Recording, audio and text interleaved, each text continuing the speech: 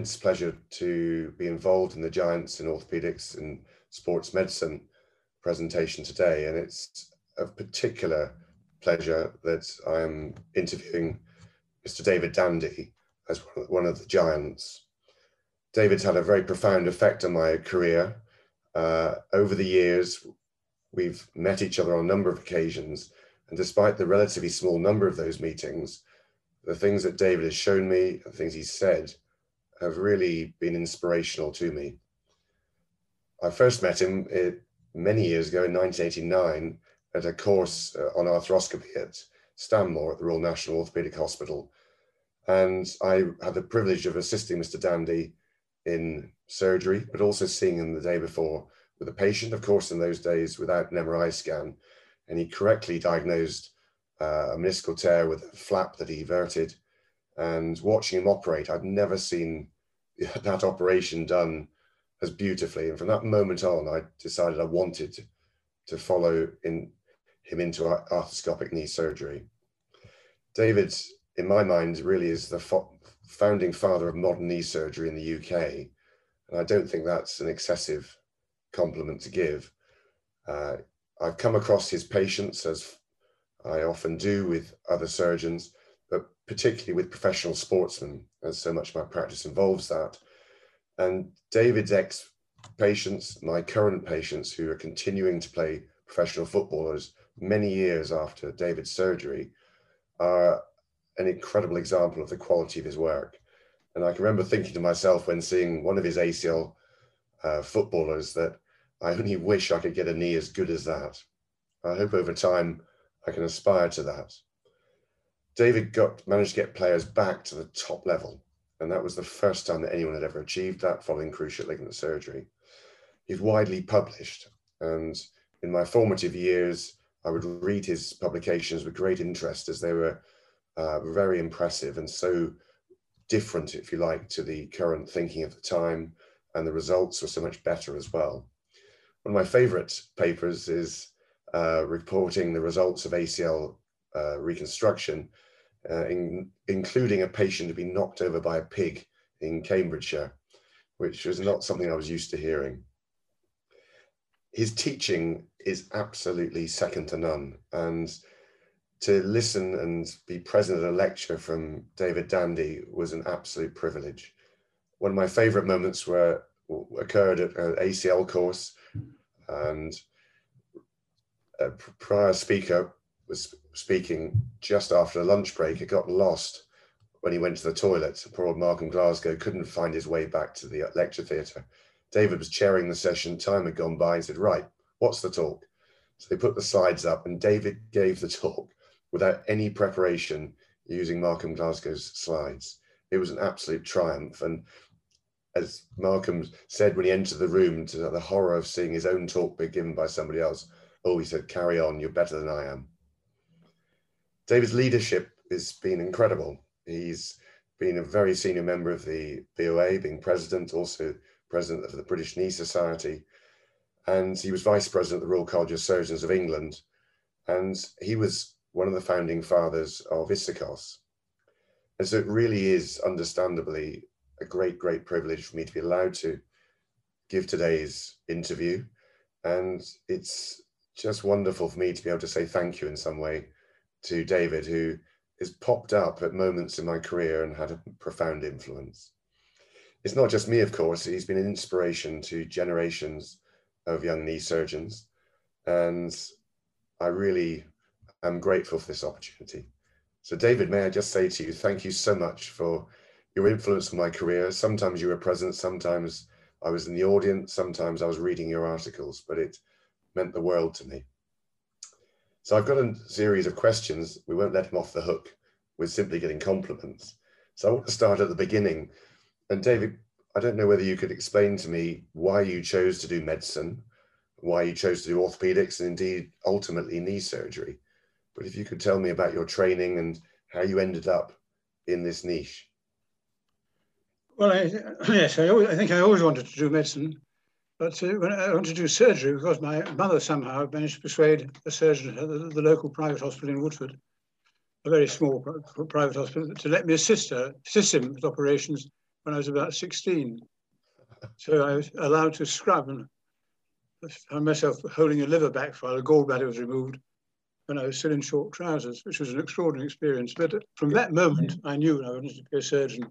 Amazing. I mean, these days that The wouldn't whole be. atmosphere of the theatre and the team, and Yeah, the act of operating as well. yeah, incredible. There's certainly, I can understand that, but it's amazing that age 16 you're allowed to do that, whereas nowadays the poor surgeon would be stuck off and sent to jail. That's right. Amazing. And then when you went into medicine, were you attracted to orthopedics straight away, or did it happen later on? No, the orthopaedic epiphany came one day when I was doing house jobs, and I walked up and down the theatre corridor, because the London in those days, they used to put the operating list up outside each theatre. And there were 9 theatres, and I had to spare a little while, so I just read all the operating lists. And orthopedics was one where I'd never heard of a single operation that was being done. There was a joint replacement, internal fixation of fractures, things that I'd never heard of when I was a student. It's just clear this was a specialty that was going places. Yeah. It was a revolutionary specialty. So this was I suppose, the 60s, yes.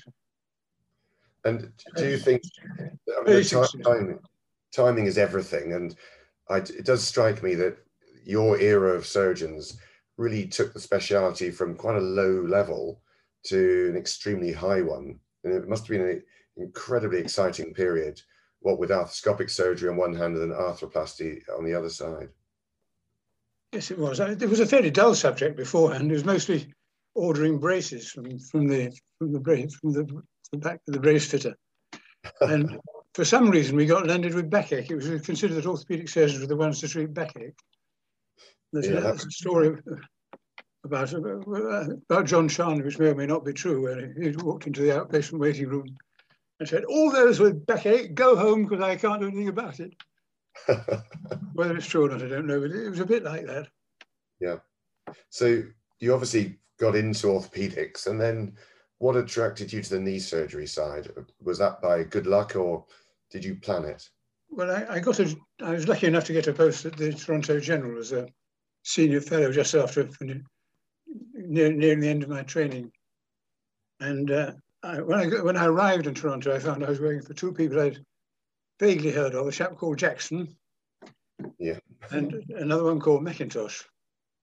And I was fairly disappointed because I wanted to do real orthopedics, back surgery and joint replacement. But these 2, they really revolutionized my career and life, rather as you described. Yeah, amazing. They're very different characters as well. How long were you there? Just a year. Very good. And at that time, was McIntosh doing the tenodesis procedure? Yes, he was. Amazing. He was a slightly eccentric character, Mac. He never really bothered writing things up, and he didn't really enjoy people prying into what he did. Fantastic. For example, one day I said, "Do you mind if I come on a ward round with you?" "Sure," he says, "come on a ward round. I'll be on such and such a ward at such and such a time." Of course, he wasn't there. But the next time I did catch him up, I went into the room with him, and he said, "Just look at this patient's knee while I moved next door." He'd gone, disappeared, vamoosed. But I wonder what he'd think about his resurgence with the interest in tenodesis and so forth that's happened in the last 10 years. I mean, he probably find that quite amusing, probably. Yes, but the great thing about learning from Dave McIntosh was that he used to do a sports injuries clinic at Hart House in Toronto, which is the University Sports Centre. So I used to do it after hours. So I'd go along, you could watch a football match and see the injury occurring. The patient would be brought into the first aid centre. I would then get a chance to examine it before anybody else. And then Mac would come along about an hour later and do it properly. It took me about 6 months before I could predict what he was going to find. It really is extremely difficult to examine an acutely injured knee first time. Yeah. No, it's incredible training, really. And I was because of our recent work on the medial side of the knee, I was looking at Slocum and Larson's paper from the 60s, and they almost just about worked it out. Actually, it's fascinating, and one of these less useful consequences of MRI scanning is surgeons have lost the skills to examine a knee properly because they just go to the scan, and it's such a pity because it's so often the MRI needs the addition of a proper examination. I'm sure you'd agree. In terms of your practice back in the UK, when you started back, did you go straight into knee surgery, or did you do general orthopedic surgery like a lot of people did in those times? I did general orthopedic surgery. I went back to Great Ormond Street to do children's orthopedics when I left Toronto. So my list included club feet, neonatal hips, spinal surgery, the full gamut. Wow. And I didn't become a knee surgeon until I suppose I'd been there 2 years, and then I had a slightly unfortunate incident with a university footballer. The background to that is that I've been trying to develop arthroscopic meniscectomy on the quiet in a little country hospital, which was part of my appointment. Yeah. And I was just about getting it sorted out when my senior colleague asked me to look at a patient in the university rugby team. Yeah. And in those days, the Oxford and Cambridge rugby match was a national event. Indeed, indeed. Anyway, the long and short of it was this patient had a nice easy bucket handle tear, which I removed. And I thought it was all going well until about 10 days later when I got a call from News at 10, which was the biggest news channel of the day, saying this chap would be shown on News at 10 running up and down a football field. Because what I didn't know, and neither did my senior colleague, was that this chap's father was a sports reporter for ITN. So you can imagine the impact that had. Well, you'd think that was one hell of an advert, but I suspect not everybody thought it was good, did they? Well, publishing on the television instead of a journal is bad news, isn't it? Well, certainly, I remember when I first qualified, anybody who had any exposure to the media was in trouble with the General Medical Council straight away. Exactly. But you got over that, presumably. Well, the only answer was to get some friends. Bob Jackson told me that there are two ways of handling opposition. One of them is to oppose it, and the other is to make friends of the opponents. Very so wise. It seemed to me that the reasonable thing to do in these circumstances was to teach my socks off and get some friends. Yeah. So books, courses, etc. And that in that way, I think I got enough allies to get away with it. And also, people eventually realise that you're not perhaps the person they'd accused you of being at the beginning. It's surgery can be quite a lonely place sometimes, I think. Particularly if you stick your head up and do things that perhaps are less commonly done. But we have to progress all the time. And once you got the arthroscopic work going, when would you say you got the arthroscopic service up and running properly? When would that have been? Probably, I suppose, late 70s. Yeah, yeah. The first publication was around 1978. Yeah. So it got running very quickly, very well after that. Yeah. But of course, that was before the ACL came and interfered. Yeah. And that was in the 80s.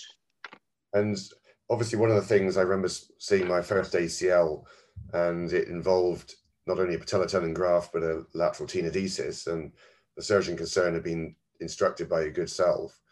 And that initially was the way it was done. And then there was quite a long period where surgeons felt it wasn't necessary to add a tenodesis. So how do you feel that people like myself and a few others have done the research, and now a lot of people, it's almost commonplace that a tenodesis, or certainly something laterally, is performed almost routinely in certain people's practices?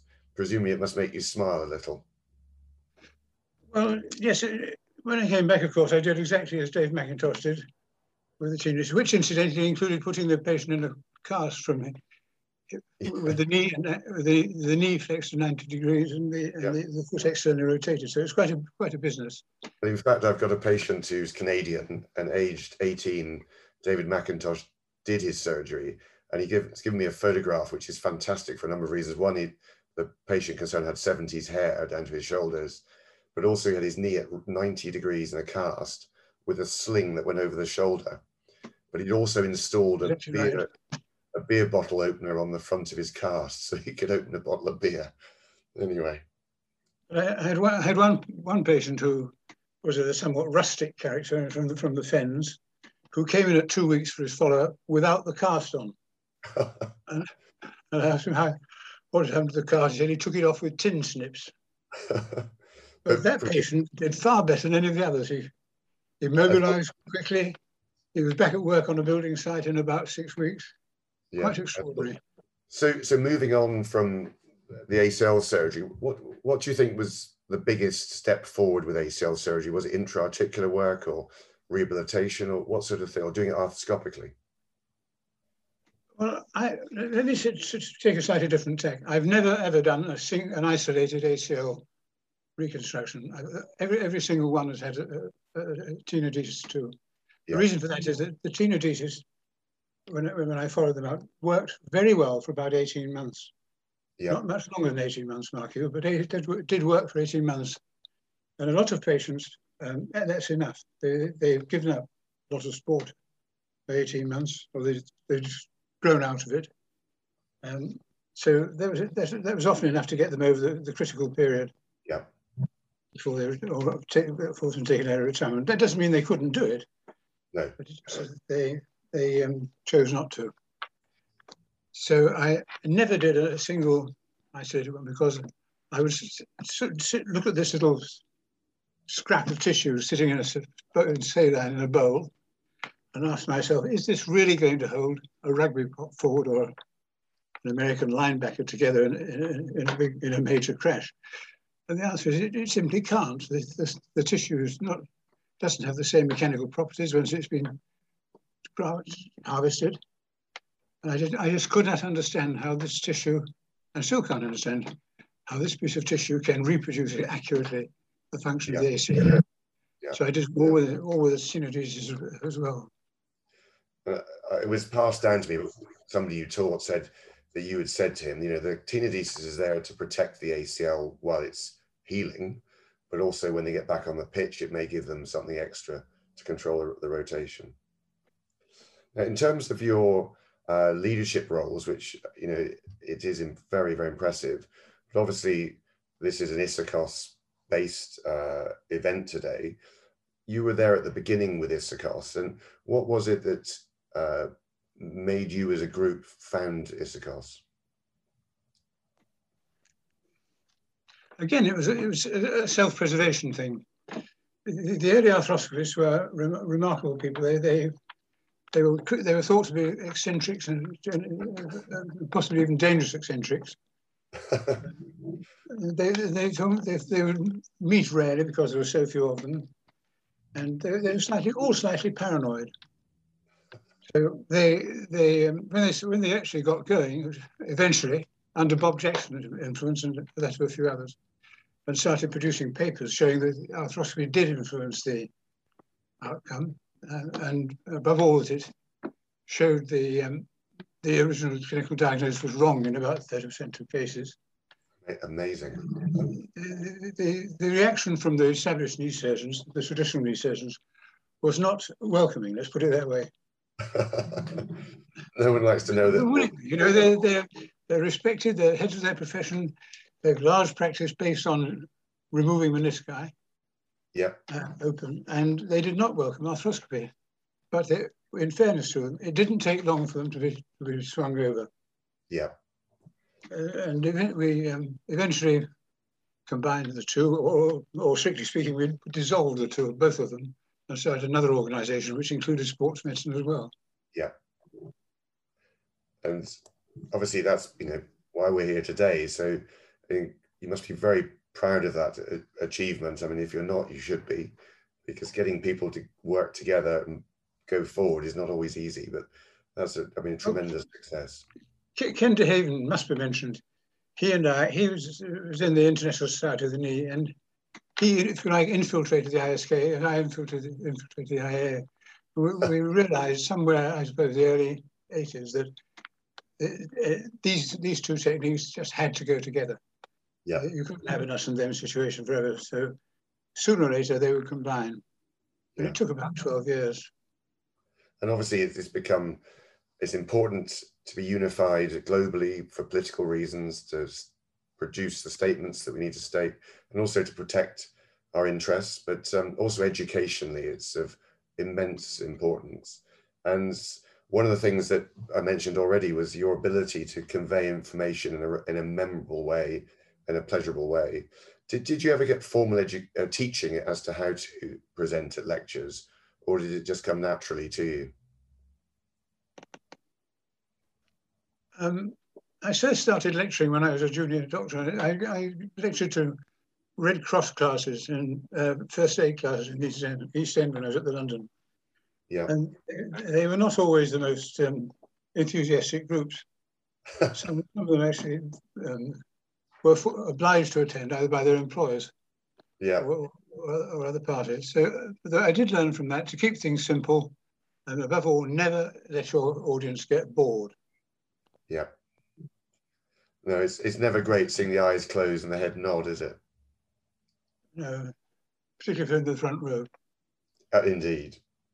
Now, obviously, there is more to life than work, and one of the things I struggle with terribly, it's obviously I'm blessed to be very busy, and I know you'd have been exactly the same, or even busier, I'm sure. But it's being able to create time for your family and life outside work. Did you have an endless struggle with that? And I suspect most people just muddle through and they never get it quite right, but they sort of end up with a compromise. Or were you able to deal with that? Didn't do it very well, to be honest. That's very reassuring. A very understanding family. Yeah, me too. And the other thing is, with the international lecturing, I was often able to take my wife and children with me. Yeah. We used to go to some quite exotic places. Yeah. The best of all was the UCLA courses in Hawaii, which happened every year for about 9 or 10 years. 9 or 10 years. Well, sadly, things change. There's about 10 hours time difference, and you're there for 10 days, and by which time you're adapted and you come back again, you've got jet lag for about a month. Yeah. But there were compensations. Absolutely. It's very reassuring to hear that you struggled with controlling work-life balance, as I certainly haven't worked it out yet, and I do rely on a very, very understanding wife, and I hope children. But I always point out the upsides. They've seen a lot of high-level sport, and we've had opportunities to travel, as you mentioned. You've got this wretched illness now with Parkinson's, so that's probably very frustrating and limiting, I would imagine. But how do you keep yourself busy these days? Not sure I do. No. It's difficult, isn't it? Yeah, it's not fair. It's very frustrating. It's a misery, isn't it? It's just not fair. And in terms of your hobbies before you've retired, did you do anything outside work, or did you just devote yourself really to family and work? So there's usually very little time. I didn't do very much except work and family, to be honest. Yeah, exactly. No, I think you can't beat it. Just in closing, obviously, firstly, I must thank you very much indeed for your time, and it's so good of you to come on. But do you have anything else you'd like to say, or anybody else you'd like to mention? No, except I think the people who really interest me were Bob Jackson, who made a major point of making friends rather than enemies, and David McIntosh, who got on and did things rather than just wait for somebody to prove that it was possible. Yeah, yeah. No, it's funny how that happens. Just doing something way out on left field, as the Americans would describe it. Yeah, absolutely. And sometimes things work out and you don't always know why it works, but it can certainly do that. I found that as well. Oh, that's exactly right. Particularly with the pivot shift phenomenon. Yeah, and I think people really do not understand that is more than just a manifestation of the anterior draw sign. The pivot shift sign is where the two bones actually dislocate. Yeah. When you put your weight on the knee and turn, that is crucial. Yeah. And I think we've lost our way a little bit in terms of previous quadrant sort of diagrams you'd have with anterolateral, anteromedial, posterolateral, posteromedial, you know, it's a combination of various injuries at the center of the joint with the cruciates and also the periphery with the collateral ligament complexes, menisci, etc. And this morning I've seen a woman who's got a very deficient medial meniscus whose pivot shift is actually bigger with external rotation. And it's because she's got anteromedial rotation as well. Sadly, we are rediscovering the wheel, but at least we are going back to basics again, I think. David, it's been... Sorry. The pivot shift was a phrase devised by David McIntosh, because he said, the patients say, when I pivot, Dr. McIntosh, I feel my bones shift.